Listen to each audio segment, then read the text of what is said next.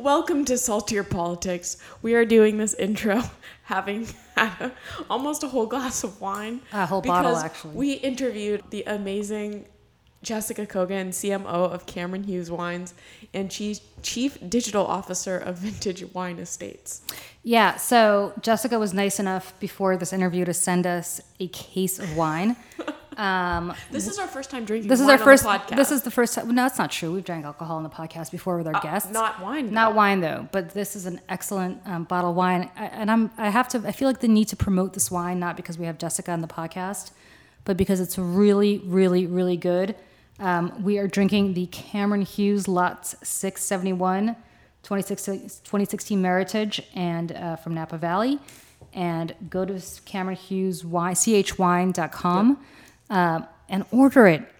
And she said it's probably $25 a bottle, and you're drinking essentially a $60 or $70 or $80 bottle of wine. Truly, take our word for it. Emily and I are aficionados when it comes to drinking. It's true.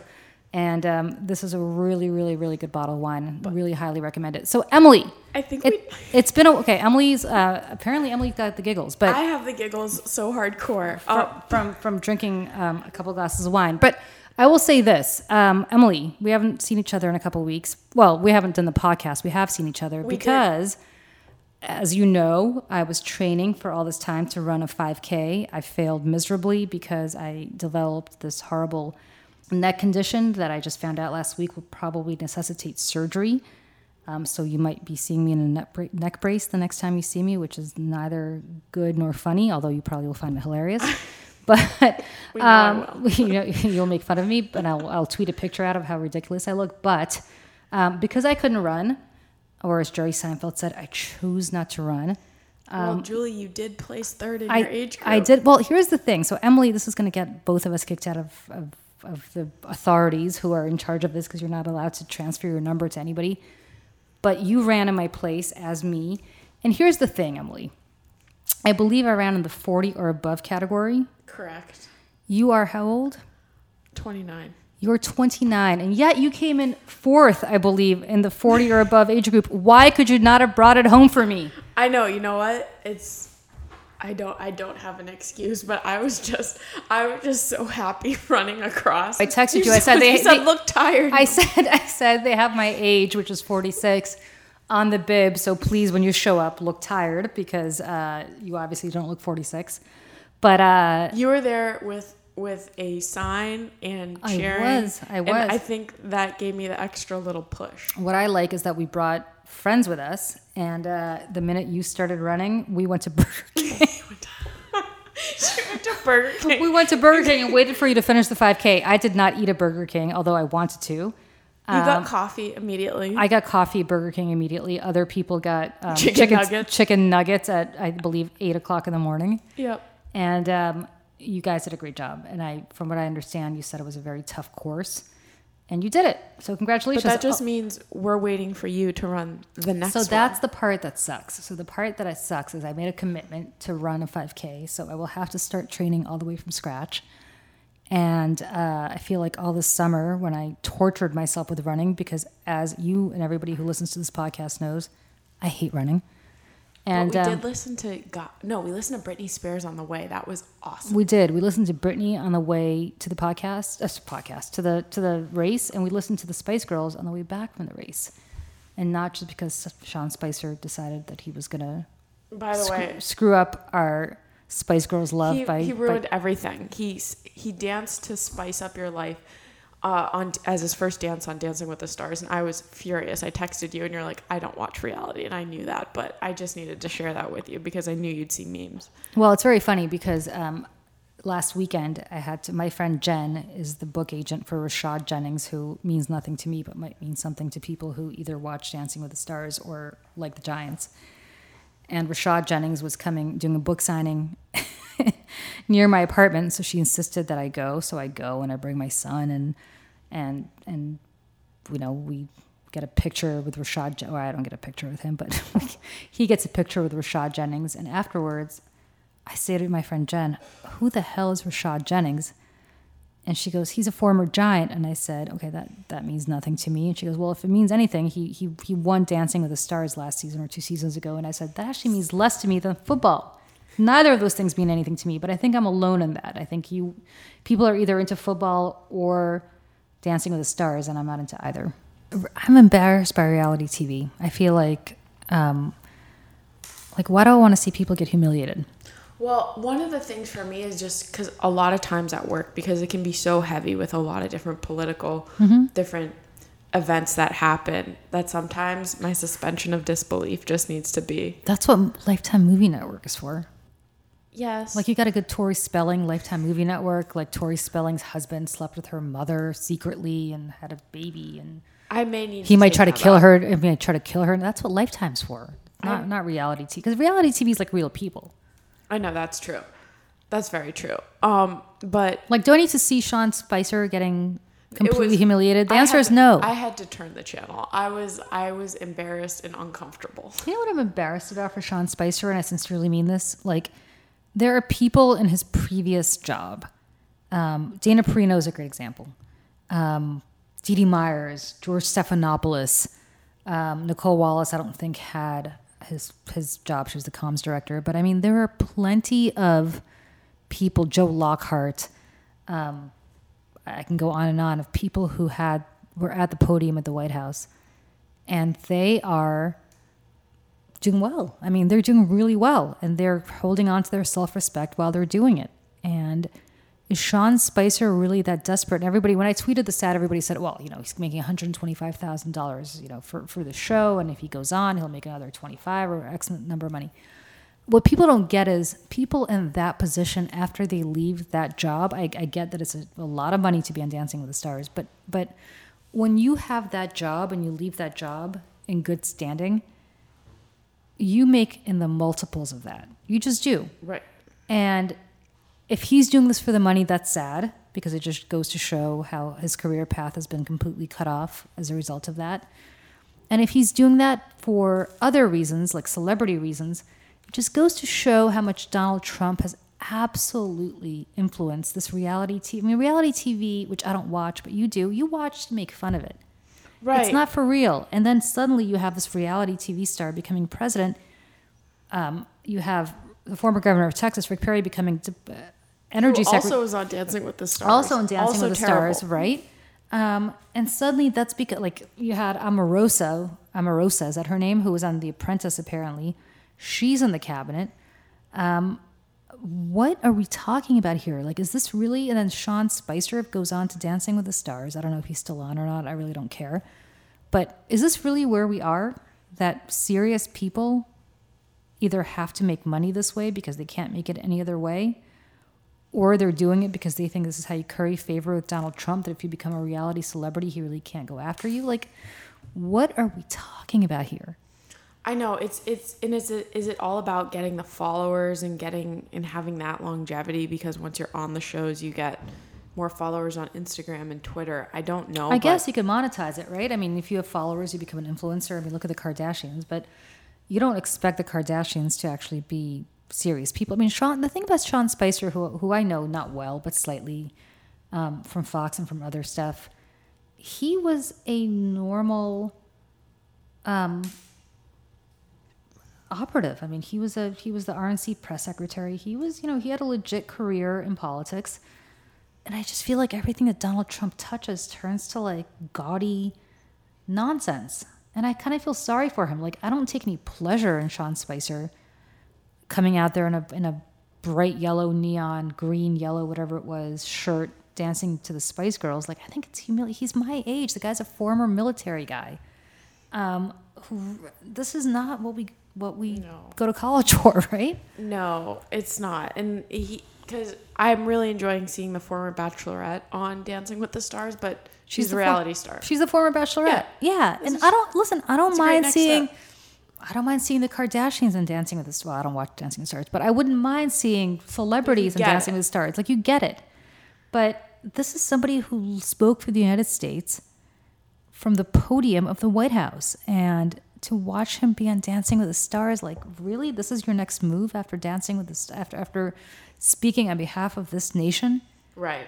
I don't know. It's upsetting, and I feel sorry for him. I'm not actually making fun of him. I actually feel sorry for him. I hope he finds his way back to, I don't know what, to reconciliation. Well, when this fever eventually breaks, which it will.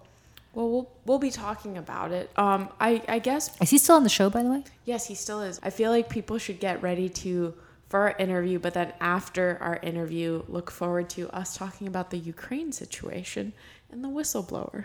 Because I think... Yes. Because that is also something I am salty about. Me too. So let's get right into the interview with Jessica, which is awesome. Julie and I had a ton of fun with that. We did, and not just because we drank her delicious wine, Cameron Hughes. And are still drinking it. Yes, Lot 671, 2016 Meritage, which I would call Meritage, which Jessica said was a Bordeaux blend, or just a Bordeaux, which no wonder I love it, because I love Bordeaux wines. Anyway, it's very good. chwine.com, go get it. Trust us on this. You might not agree with us politically. You might not agree with us ideologically. Take our word for it. We know good liquor. It's true. It's really good.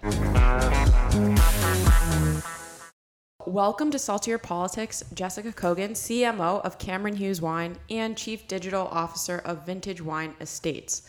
We are psyched to have you here. And we're really psyched, Jessica, because we pre-gamed a little bit. You were nice enough to send a case, which was incredibly generous of you. But you were nice enough to send us a case of your wine. And so what are we to do but decide to pop it open before doing the interview with you? So we are sitting here sipping a Cameron Hughes Lot 671 2016 Meritage. And it's really good. Delicious. Such a yummy wine. It's so good. It's my type of wine. It's dry. It's great. I love it. Tell us about the business. It's a really unusual business model. Sure. So started this company in 2001 with Cameron, and the idea was that it really begins with we really like nice, expensive wines. But back in 2001, we were struggling, and we're like, we can't afford super expensive wine, and why can't these wines be less expensive? Why can't we find a way to access these like wines that are $50, $60 a bottle and bring it to customers at a really fair price? There must be a way. There must be an inefficiency in the market. And after some looking at the wine market and seeing that there's actually really quite a bit of bulk wine at the very high end that was being sold to large companies, we're like, wait a minute, we can do that. We can buy that very high end wine and sell it under our label and sell it at half the price. And the model really took off in 2005 when we were selling at Costco, and then it really went crazy when the internet really became true e-commerce in 2010. While we were all doing e-commerce in like Amazon and eBay from like 2005 to 2010, customers really weren't buying wine online.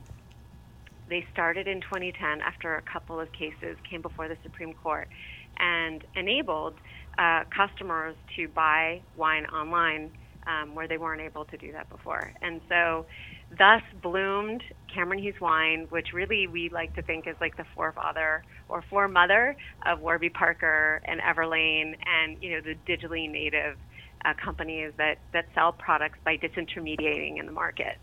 So explain this, though, because it kind of doesn't make sense. If I have owned a vineyard and I've developed this very high-end wine and I'm selling it for, I don't know, $50, $60, $70 a bottle, what's my incentive to give it to you and let you sell it under your label?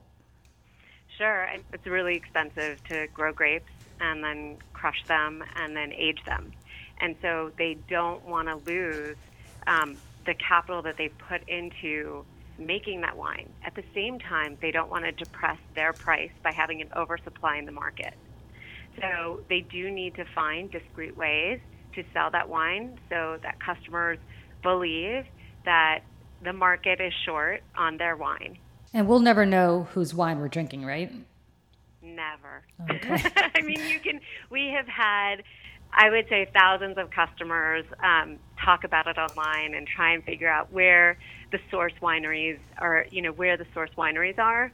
And we always provide, obviously, appellation and vintage and all of like the very important information about the wine's like birth, but we never disclose where we buy the wine from, out of respect for the growers who are doing an amazing job, but really also want to control their market and want to build their brand in the way that works for them. Do you ever look online and see that people are guessing and figure out they've guessed the right wine? All the time. And do they get it sometimes?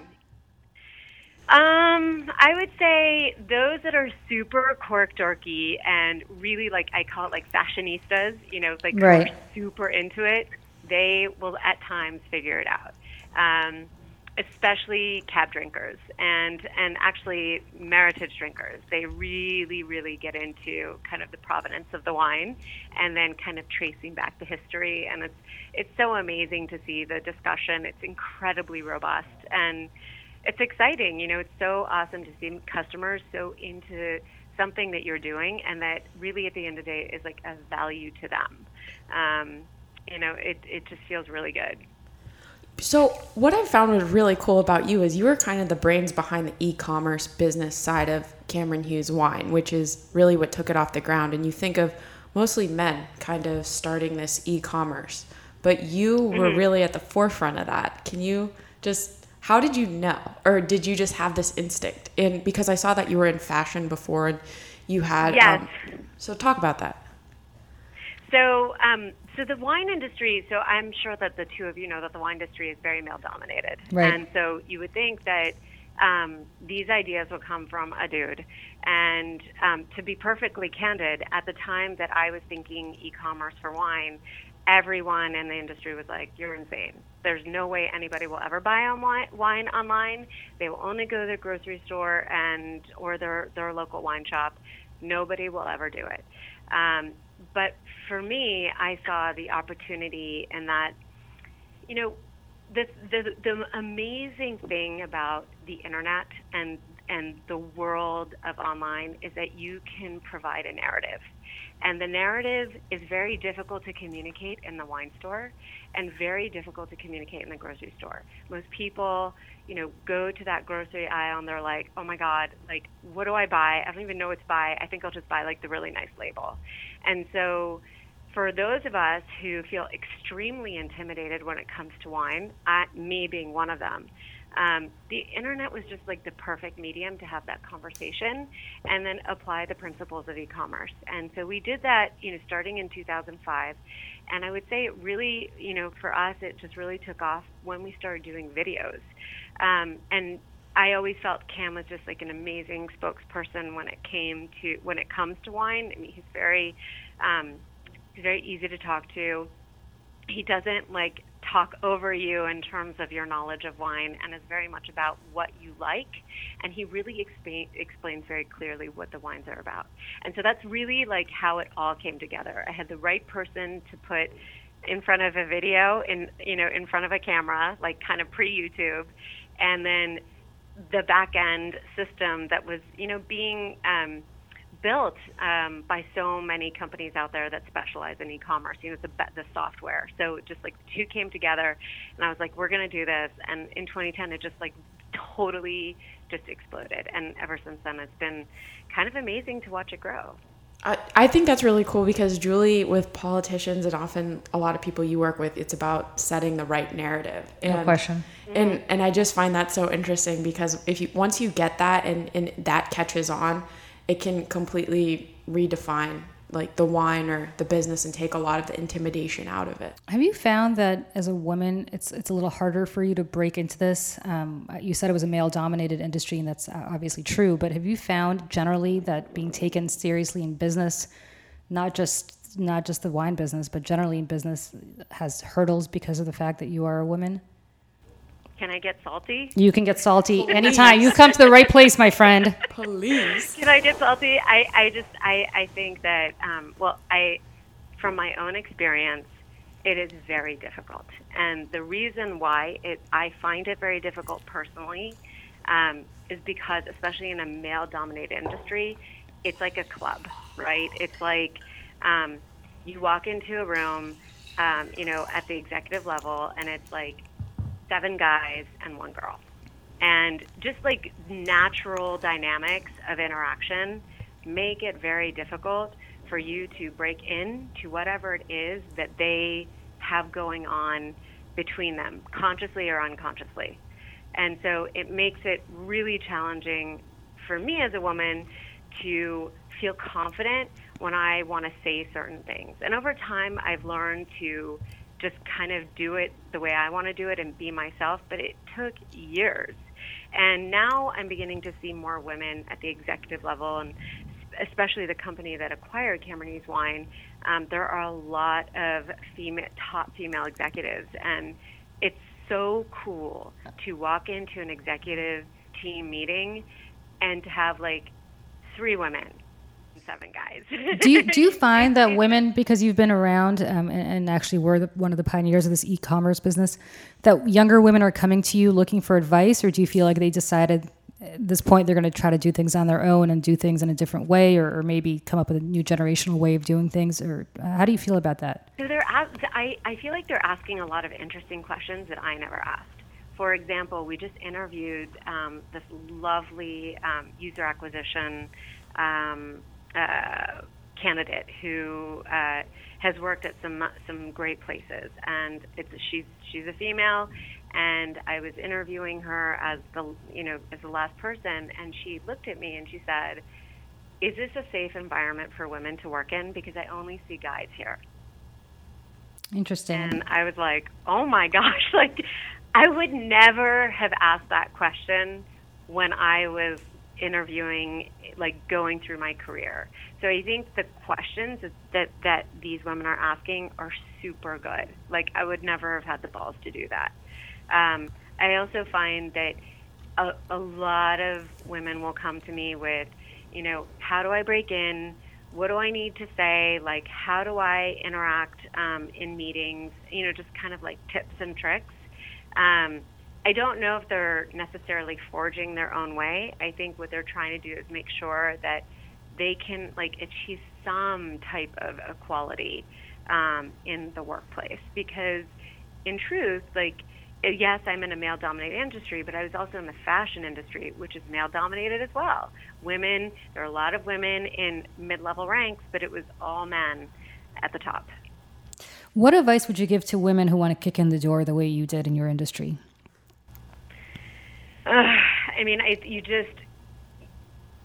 You just have to. It's like said so often, but you really have to believe in yourself. You just have to believe that what you're saying is right, and be okay if it's wrong. Really be okay with it, and forgive yourself for being wrong. I feel that we women are raised to be like, we've got to do this right, we have to do that right. You have to look a certain way, you have to act a certain way. And I still believe it, and that's very prevalent now. I have 2 young daughters, 14 and 12, and I see that. They're trying to meet some exceptionalism that is put in front of them that their male peers aren't. And when women go into the workplace, they walk in there thinking, I have to do everything right, and if I do it wrong, I'm of no value. I definitely see that even when my younger brother answers a question. Even though he's wrong, he'll say it with authority, and I'm like, you made up total bullshit. And my brother's like, well, it sounded good, didn't it? And I was just like, that is the confidence that women need. I think it's that, Emily, that's so well said, because I have always found in my universe that the top executives, male executives, can sell you the Brooklyn Bridge. Even if the Brooklyn Bridge isn't available for you to buy, they will sell it to you and you will buy it and you will end up with nothing. They literally they walk into a room and they feel powerful. They feel like they can do it. They feel like they can own it. And I have yet, in my 25 years of experience, I've met a handful, maybe 4, 5 women who are like that. The rest are just like, it's too much for me. I can't deal. Like, I'm happy at my level. You know, it's just, they don't feel like they can get ahead. It's interesting because I have younger women coming up to me asking me the question I just asked you all the time. And I never know the tension between telling them to just keep your head down, shut up, ignore the noise and just power through, or whether you actually become a disruptor and speak up and make your opinions heard early on, and establish yourself as somebody who's a troublemaker. I don't know the answer to that. Obviously, the latter is the kind of thing you want to inspire women to be, but I'm not sure practically in business whether that's an effective strategy. What do you think about that? The complexity in that question. I will say that at the beginning, I think it's really important for women to establish boundaries. And because you're asking me like a couple of things, right? Like, should they walk in and be like, let me show you how it's going to be done, or let me be like the greatest salesperson and show you how I'm going to make a difference, and or just be like, okay, like, tell me what to do, and you know, I'll spit it back at you and do it exactly how you want it to be done. And I really actually think it's really important to find that middle, right? Where, yes, you do what they're asking, but you also push. You push for more. You constantly push until you break through. But when you break through is like the super scary moment, right? Because that's where they're all looking at you and you are generally alone because very few other women have broken through. Nothing is scary. Yeah, you're right. I mean, to me, nothing is scarier than the fact that when you have employees, you realize all your decisions affect them, affect their livelihood, affect their families, and that's a pretty terrifying notion to think about. It's so crazy. I mean, it really is. And I will say, I mean, we talk, you know, the Me Too movement, and we talk so much about, you know, women being more empowered and having more say. And I definitely think the fact that we're having the conversation is amazing.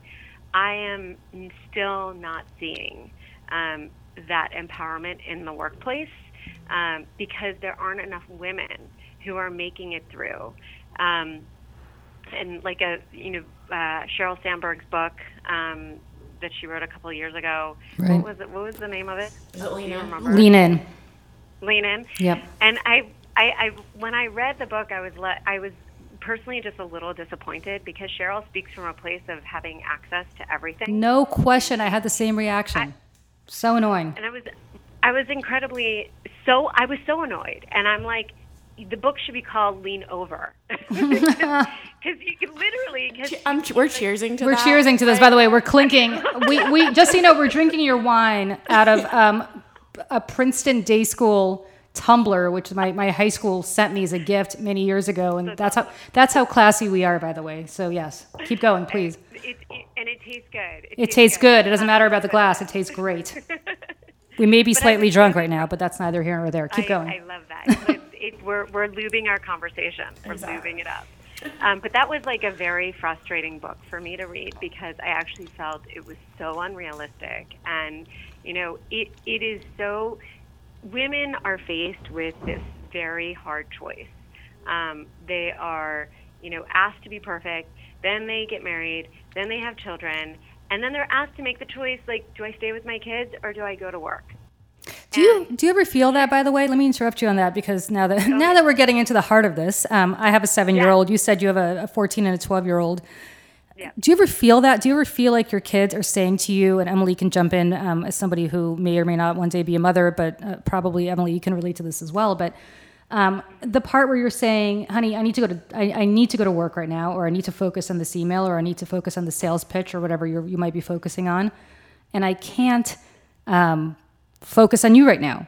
And it's one thing for Sheryl Sandberg, who I appreciate the tension. I mean, obviously, no matter how much money you have, you're still a parent and nobody can replace that. But for Sheryl Sandberg to have all the access to childcare that she needs, not worrying about how much it's going to cost her, not worrying.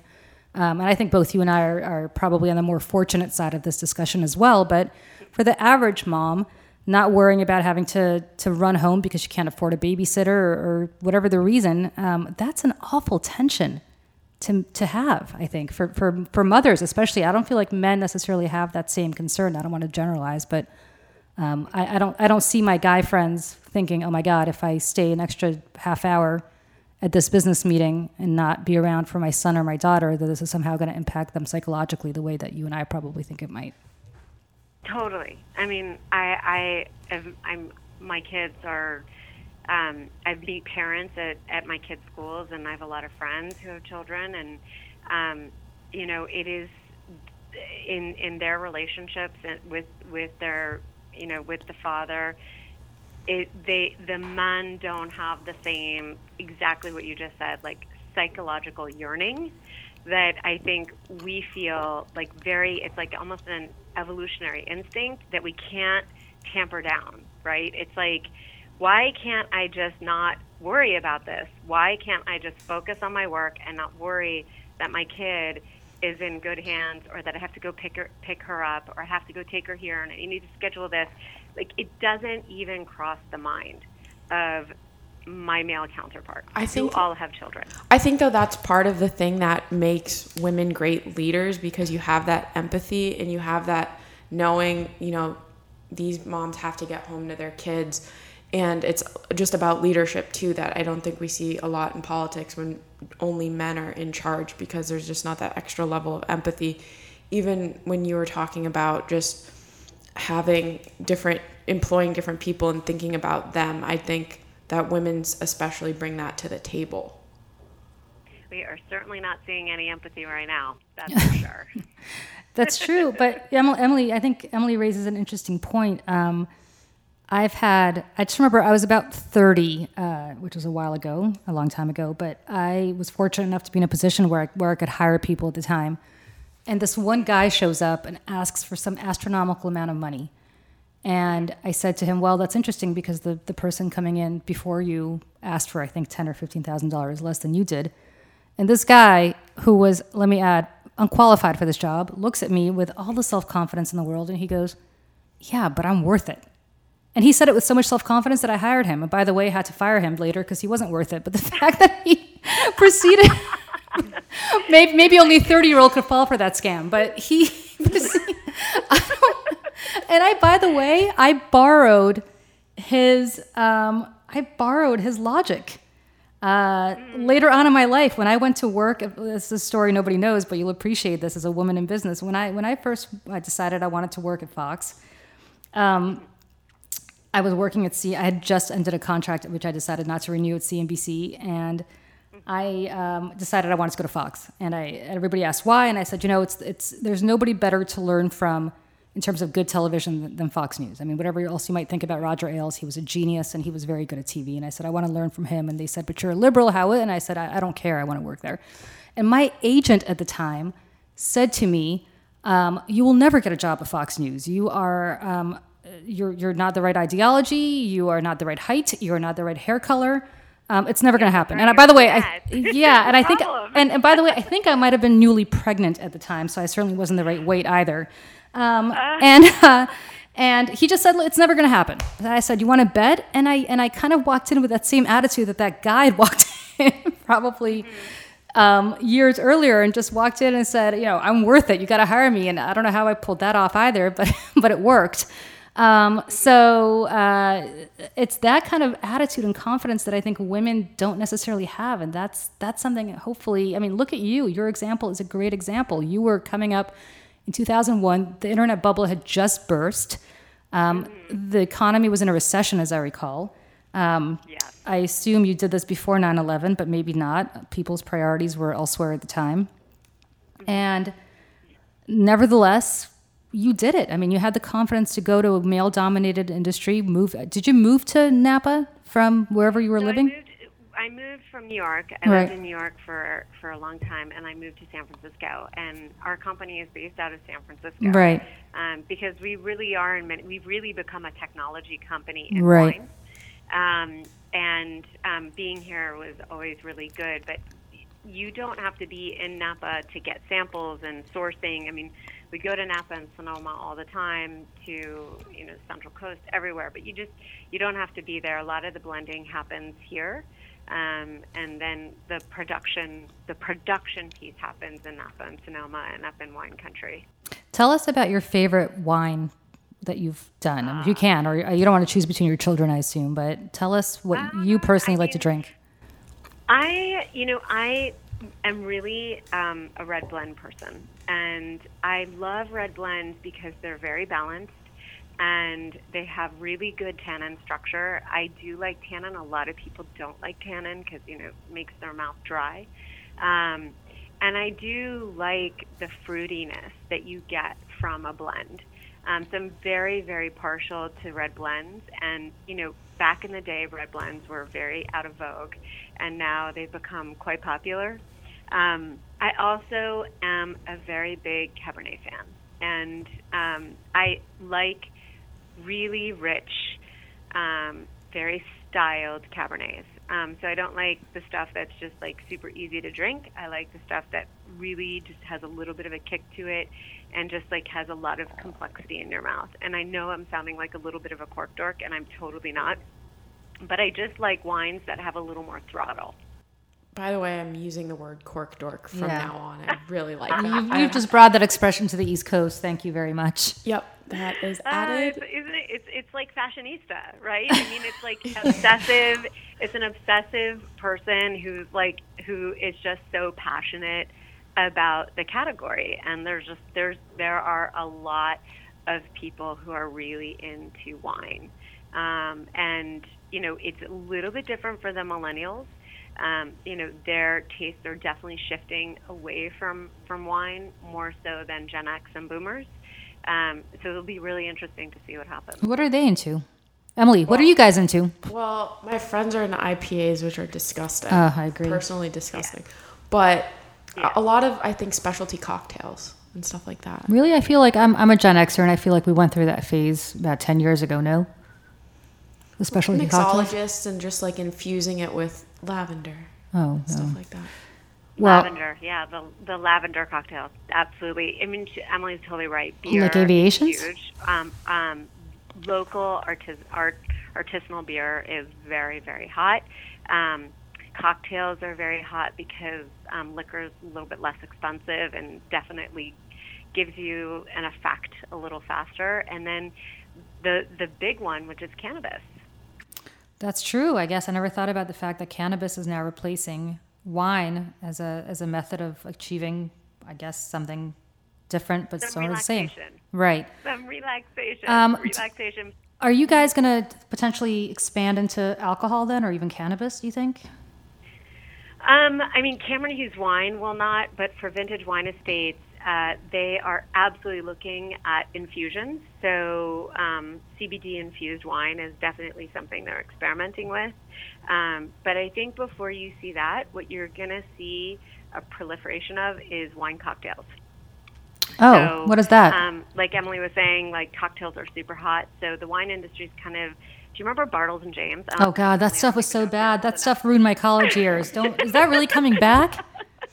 Are you kidding me? I have nightmares about Bartles and James. In like sexy packaging. Oh. Like Bartles and James. Remember it was like the two. Yes, like, those two guys. But what was the tagline? I was like Bartles and those two old guys. Bartles, I forgot what it was. It was like two old guys from Maine or whatever their accent was. Yes. Like sitting on the porch. Yes. Like, I went to you'll appreciate this being from the West Coast. My best friend from college got married in Carmel last year. And that was part of my toast to her, that she loves her husband, but not as much as she used to love Bartles and James. And everybody laughed at the wedding because everybody virtually threw up in their mouth. And I can't believe, this is all Generation X people though, I can't believe that anybody would ever drink that stuff again. Really? Yeah. Oh, yes. God. Yes, because it's not super expensive, right? It's very accessible. It's well distributed, and it has a sweeter profile, and it's an infusion, and millennials love infusions. Do you know what we're talking about, Emily? Have you ever heard of Bartles and James? I do not know what that is. Oh God, it's like Bartles and James. But I feel like if you packaged California it cool. wine coolers. Oh, I'm sure. By the way, And you like did like, what's a seltzer? The hard seltzer that's like super popular now. I don't know. White Claw. Oh, True If you just or White Claw. yeah, I don't know if what you that just A White Claw? yeah, everybody's like I'm all pouring. into I'm pouring White- myself more of your wine Yeah. just to get the notion of Bartles and James out of my head. Yeah, but like I feel like if you package something in a cool way, people. Here, Emily, have lot of- I'm gonna finish have the some. bottle because this is absolutely repulsive that we're talking about this. But go ahead. But I feel like By the way, I have to go pick up my 7-year-old in a couple of hours, which is going to be fantastic. But let's keep talking. Oh, but it's gonna be the best pickup ever. Yeah, exactly. how was your day, sweetie? How was your day? I don't know. The mommy needs to take a nap right now. But go ahead. But I feel like we're Mommy's very. little helper. Yeah, exactly. Exactly. But I feel like the packaging, it's all about that for my generation. You put something pretty shitty into a cool package, we're super into it. I don't know. I have to say there's better chemistry now than Bartles and James, like way better. So the wine cocktails that are coming out are actually pretty tasty, and the caloric content is really well managed. So it literally isn't as sugary, Julie. It's like it is a lot better. Remember but it Zima? still has Is I that- haven't tried it. No, Zima was a thing back like 20, 30 years. It was like a yes, month. yes. That stuff was Oh yeah. yeah. Oh, that's way back. Yeah. Yes, that was actually after Bartles and James, I think it was concurrent right? with. That was like early 90s. Yes, Bartles and James was early 90s. Totally. No, that was like 80s. It was like late 80s, 85. It had to have been. Bartles and James? Yeah. Oh, really? No, I think that was a college thing. Well, maybe. I don't know. I graduated college in college. 95. I mean, yeah. I would, God, when I was in New York, we would just drink those those big bottles of beer God, that weren't beer. Yeah, exactly. I drank. I didn't really get into alcohol all through college because I kept trying to like gin, and I really hate gin, and I to this day really hate gin, and I for some reason never discovered anything. Oh, and I also used to drink. Remember those Rothschild Chateau something? Yes. That were like Yes. $8 Mouton Cadet. Yes. Yes. Yes. Yes, and that stuff was like $8 a bottle, and that's why I really never got into wine until much later when I could afford something more than an $8 bottle of Mouton Cadet, which is what by the way, what we're drinking now is spectacular and so much better, and I really urge everybody legitimately who's listening to this to go out. Where can people buy your wine? Is there On tell us chwine.com. chwine.com? Yep, Okay. only. It's the only place that we sell. And And when it's out, it's out, and then we go into a new lot number. so what you sent us now, lot 671, is that still online? Still available. Okay, because I might want to buy And, another case. It's really good.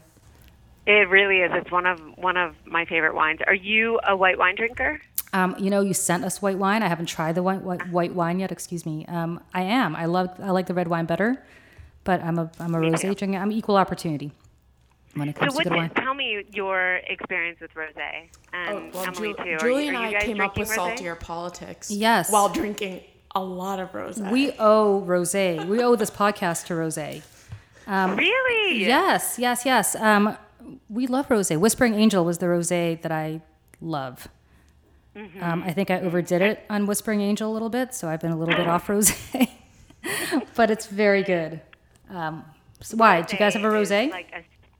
We do have rosés. Rosés are like the super most hot category in the wine industry right now. I know. And it used to be only a summer wine, and now it's become really an all-year wine. It's really interesting because I don't know if you ladies remember Moscato. It's a sweeter white wine. Yeah, I'm not into sweet wines, so I'm not really that into it. Yeah, it was super hot, I would say 10 years ago, and everyone produced a lot of Moscato, and then they were left holding the bag. And they're looking at rosé, and we're all producing a lot of rosé, and we're like, when is this going to end? When will consumers stop liking rosé? And it just hasn't happened. Well, I'll give you an anecdote about rosé, which has nothing to do with anything other than just completely non-empirical data. I think it was last summer or 2 summers ago. I was going through my Whispering Angel phase, which is when Emily and I decided to do the salty politics. First, we decided to do the video shoot, and then we decided to do the podcast. But I live in the Upper West Side in New York, and there was one store that I found in a really tucked away part of the Upper West Side, which I'm not disclosing because I don't want people to start going there. It was the only liquor store that still carried Whispering Angel. Literally, no other liquor store had Whispering Angel, and it was like the Soviet Union. Like, people had a run on like alcohol, and, not bread, but alcohol. Whispering Angel specifically, and you could not find Whispering Angel. It was crazy, and I think it's still going on, right? It is. I mean, it's definitely a popular rosé, along with I forgot the name of Angelina Jolie's and Brad Pitt's rosé, which did really, really well too. I didn't know they made. Is it really good, or is it just because everybody wants Angelina Jolie's and Brad Pitt's? I personally don't think it's awesome, but Right. A lot of people do. I think, again, in the world of wine, the narratives are really hard to build. And so if you have a celebrity kind of associated, it makes it easier for a customer to be like, oh, I'll try it. And they'll just kind of go with it and be like, this is what I know about the wine. Yeah, I mean, didn't Clooney sell his tequila for $1 billion? Yes. And by the way, Yes. I like tequila a lot. I've had that tequila. It's no better or worse than other tequila, but I guess if you're George Clooney, you're associated with it, and it's good. And Randy I Gruber. would agree with you. It's decent, but it's not better than a lot of the options that you have in tequila, which Right. is a super crowded category. But they, that celebrity piece just made it easier for people to be like, oh, well, maybe I'll try it. And it's very difficult in the adult beverage industry from a marketing standpoint to really get the word out there, unless you're doing stuff like what we're doing on CH Wine, where we're building the narrative, we're trying to explain, we're trying to give customers information that makes their decision making much easier. I think exactly what you're doing, it makes it more of an equalizer, especially if you know how to use e-commerce and you know how to use social media and get the word out there. Because I recently did an interview, Bon Jovi's son started Hampton Water, which is actually a really good rosé, but he was telling me when he goes to different restaurants to try to get Hampton Water in it, he's like, when they won't have a meeting with me, sometimes I'll just call up my dad and he'll come in the restaurant and then they'll take a meeting. And it's just like, okay, your product is good, but not many people have that privilege of having John Bon Jovi. JBJ. Be like, hey, try this. That creates a beautiful runway. Right. Have you ever thought about that? Is it just, what are they looking for? Are they looking for a piece of the company, or what? I mean, is it even worth it? Is the juice worth the squeeze, I guess, is the question of having a celebrity advertise. For what? Advertising for your wine. It's just very difficult. There are a lot of restrictions in how you can market, like how you can, from an advertising standpoint, write your ads.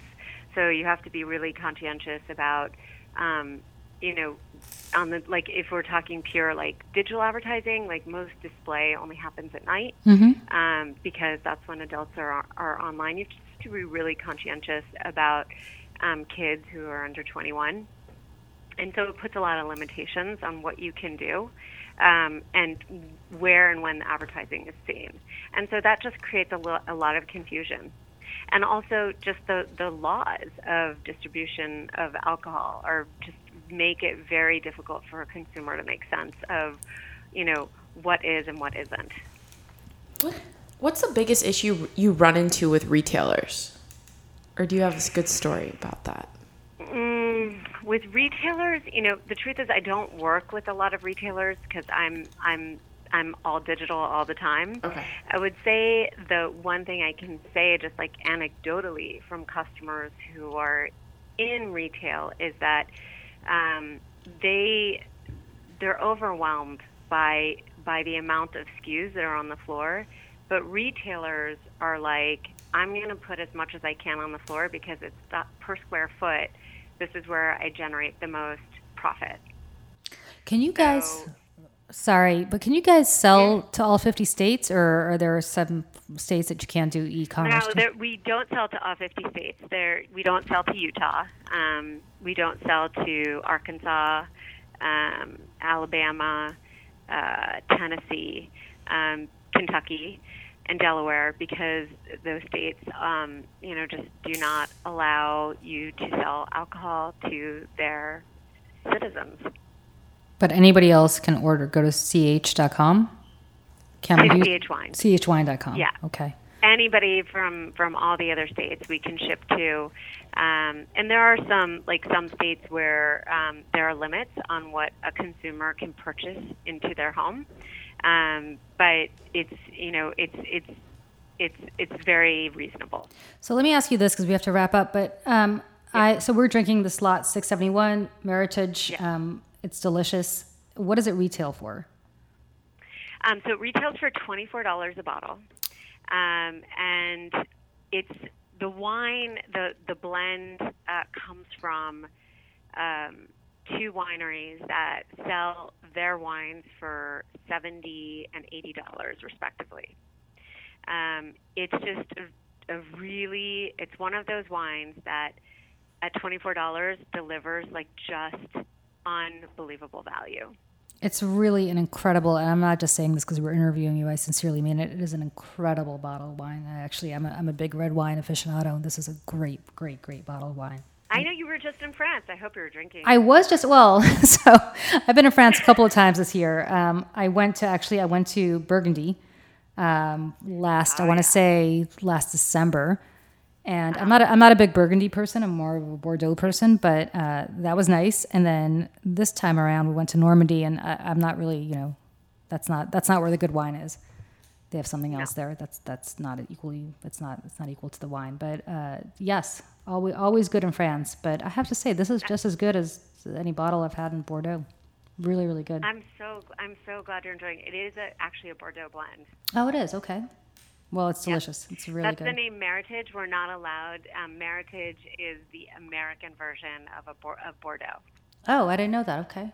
Well, that's what it tastes like, and it's delicious. It's really good. I'm so glad you're enjoying it. And I was just in France too, and I was particularly curious about the restaurant that you went to, the truffle restaurant. Wow, you did your research. Yes. Have you been there? I want to know, was it good? So it's delicious. So I've been there a few times, and it's fantastic. What they do is they put truffles in everything, and it works better in some things than others. I'm not sure that truffles work well with dessert, but if you're ever in France, it's right off the Place de Monge, and it's delicious. And I so strongly recommend it. It's very, very good. Their wine selection is great. If you do the wine pairing with it's truffle a prefix. It's hard to pair with wine because it has a very strong aromatic. Very strong aromatic, but it worked really well. Whatever they gave us was delicious. And I'm not even a huge, as I said, I'm not a huge sweet wine person. I'm not a huge dessert wine person, but everything they did was amazing. And so it's called La Trufferie. If you're ever there, make sure to go. I can't so wait good. To go back. I had the best time. It was so the country just feels like in a different headspace than it's been. It's not in a good place right now. I feel. It isn't. It definitely isn't. And I would say that I actually went to a lycée growing up, and it's very interesting to see what's going on in France and how everything is changing, and how there's just a lot of anger and frustration and a big identity crisis. Matt, did you go to the lycée in New York? Is that where you went? I went to the lycée in Washington, D.C. Oh, okay. Excellent. I agree with you. Most of my cousins are French, and they're the first to say it. That they feel like France is not France anymore because it's just depressed. I mean, they just feel the country's just going through this massive depression. Kind of a psychological nervous breakdown all around. It's so French. That's so French. That's so French. It is. But that France of we're France, we're great, we're fantastic is gone for this generation. It's kind of sad. It is. It totally I is. agree. I have to say, I love your podcast. You guys do such great stuff. And Emily, Thank you. I love your stories, and I love that you follow strong women and that you do stories about strong women. so amazing to see. Well, we're happy to have you, a strong woman, on, and Yes. we are looking forward to whenever you visit New York next. We want to go drinking with you. Yeah, we want to. That's going to be hilarious. Yes, we want you to take us to whatever your favorite wine bar is and show us the ropes, Yes. because I'm not sure that we know what we're ordering when we go. I would love to do that, and just keep doing what you guys are doing. I love it. It's so fun to listen to you talk. Thank you so much, and thanks for being on with us. And we look forward to Of course. talking to you soon and meeting you in person soon. Me too. All right, take care. Have a great one, Jessica. Bye. Bye. Julie, that was a great interview. It was a fantastic interview. It was great. The wine is still delicious. Can I tell you something that I am salty about? And this kind of goes right into, I think, everything that we need to talk about Sure. Ukraine, but people who don't listen. So I was traveling this week, and just You were in Texas, were you not? I was in Texas, and I was when people say, for example, at the gate, they're like Section A, and people from Section B and C go and don't listen, and it just I'm holds that person. everybody up. Wait. Right? Yeah, they're like Section A may board now, and then you have Section B clearly on your ticket. Okay.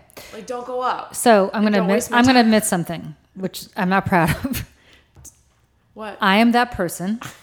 Are you the one I give a nasty look to? Yes. And Okay. secondly, you know that person that there's people in the off ramp who are getting off, Don't.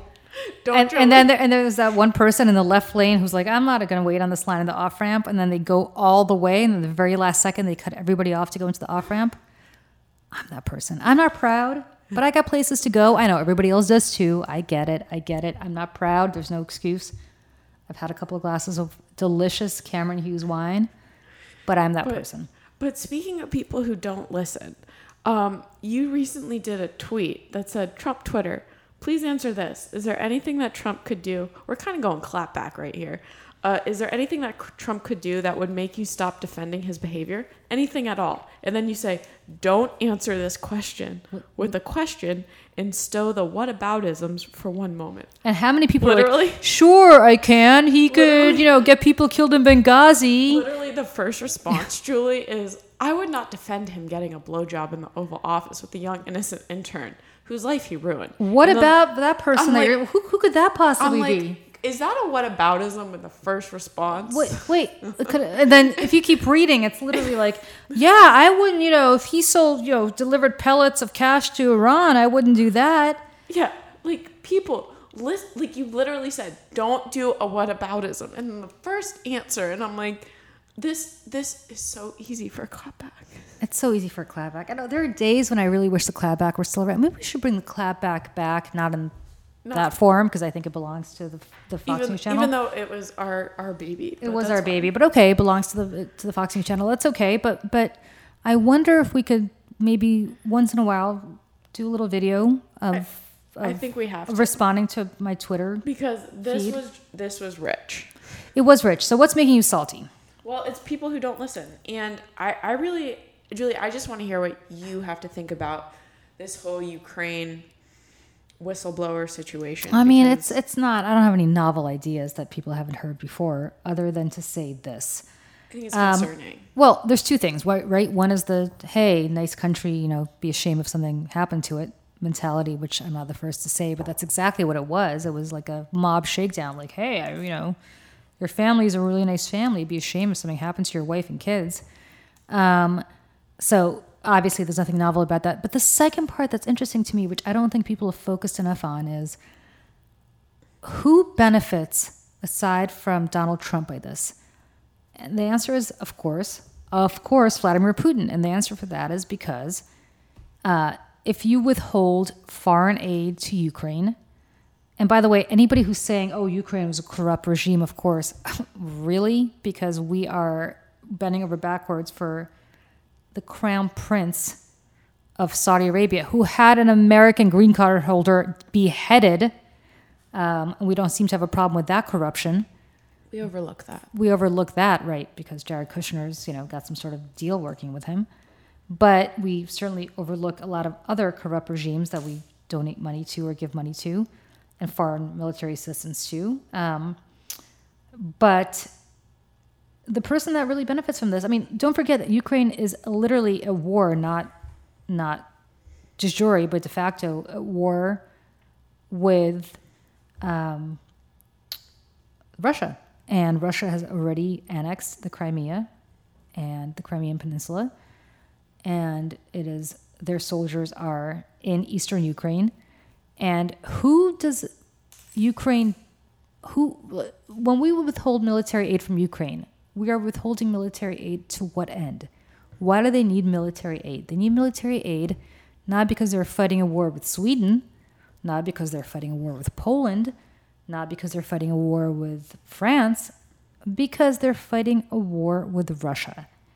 And when we withhold aid to Ukraine, we are withholding aid to them fighting against Russia.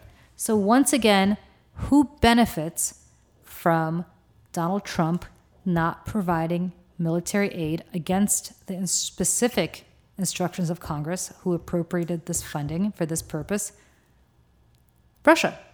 That's who, once again, Vladimir Putin is helped by. And his whole crazy notion, Donald Trump's crazy notion of saying, oh, the servers in Ukraine, the Ukrainians have something to do with this, takes Russia off the hook. Ukrainians didn't have anything to do with this.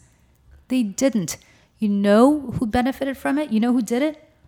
Putin. Russia did. I would have loved to see your face yesterday during the when Trump was talking with the Ukrainian president, and he said, it would really help everybody if you get along with Russia, or you guys would find.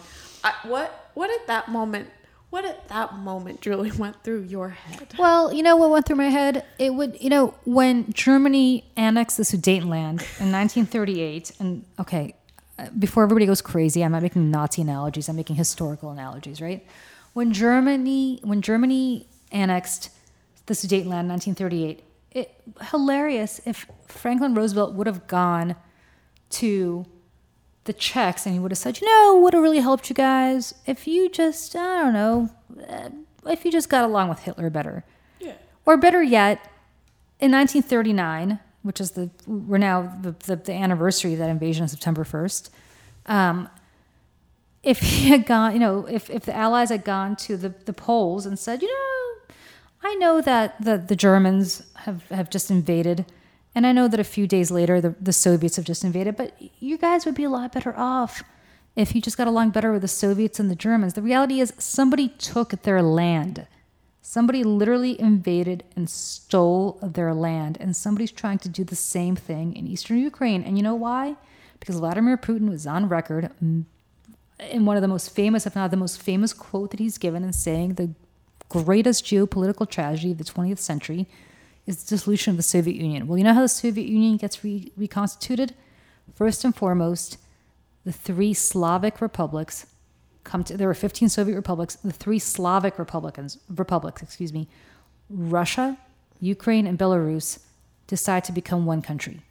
Or not decide, somehow miraculously become one country. Belarus is a foregone, awful, totalitarian Russian fealty, for lack of a better description.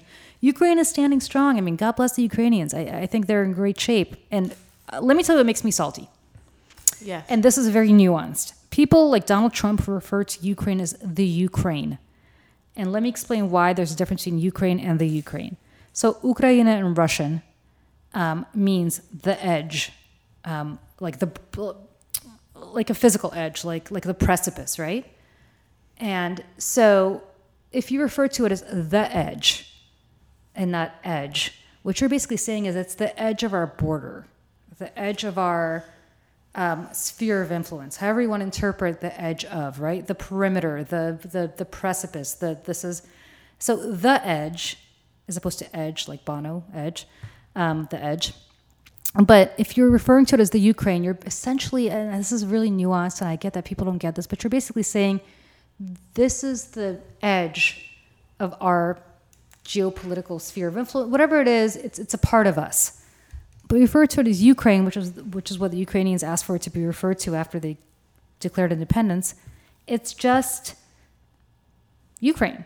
It's edge. I don't know. Edge is not the right word. I don't know how to describe a perimeter, precipice, something. But it doesn't have the same connotation of this is part of our sphere of influence. Same thing with Belarus, right? Belarus is one thing. It used to be called Belorussia, which means White Russia, like the White Russian drink. Belorussia was White Russia. They're not called Belorussia anymore. They're called Belarus, which I know is a very nuanced difference, but there is a difference to it, and that's what they started calling themselves after they declared independence. So Donald Trump, Maria Bartiromo, who I personally love, but she said this in an interview a few days ago, it's not called the Ukraine. It's called Ukraine for a reason. I know that it's a nuanced reason. I don't expect people to understand it, but now that I've explained it, please abide by it. Please don't make me salty again by referring to it as the Ukraine. No, that's super important, and I think especially in this day and age when language and nuances have become so important, I think that's very educational, and it's a really good thing for people to keep in mind. Thank you. All right. We have been at this for a long time. Through almost an entire bottle of wine, as a matter of fact. I know. We had to, though. We had to. I have to go pick up my child. Emily, thank you for coming in fourth in the 40 and over age group. I am disappointed mightily at the fact that you did not come in first, being 29. I know. No, actually, all joking aside, thank you for running an incredible marathon. The people who organized, not marathon, race, the people who organized this race will be very shocked when I run the next time, and they'll be like, what happened? God, you're so fast and so good, and now you're coming in last. So but you'll have the biggest smile. If I either that or I'll be taken away in a wheelchair. One of the two. All right, everybody. See you next week. Later. Bye.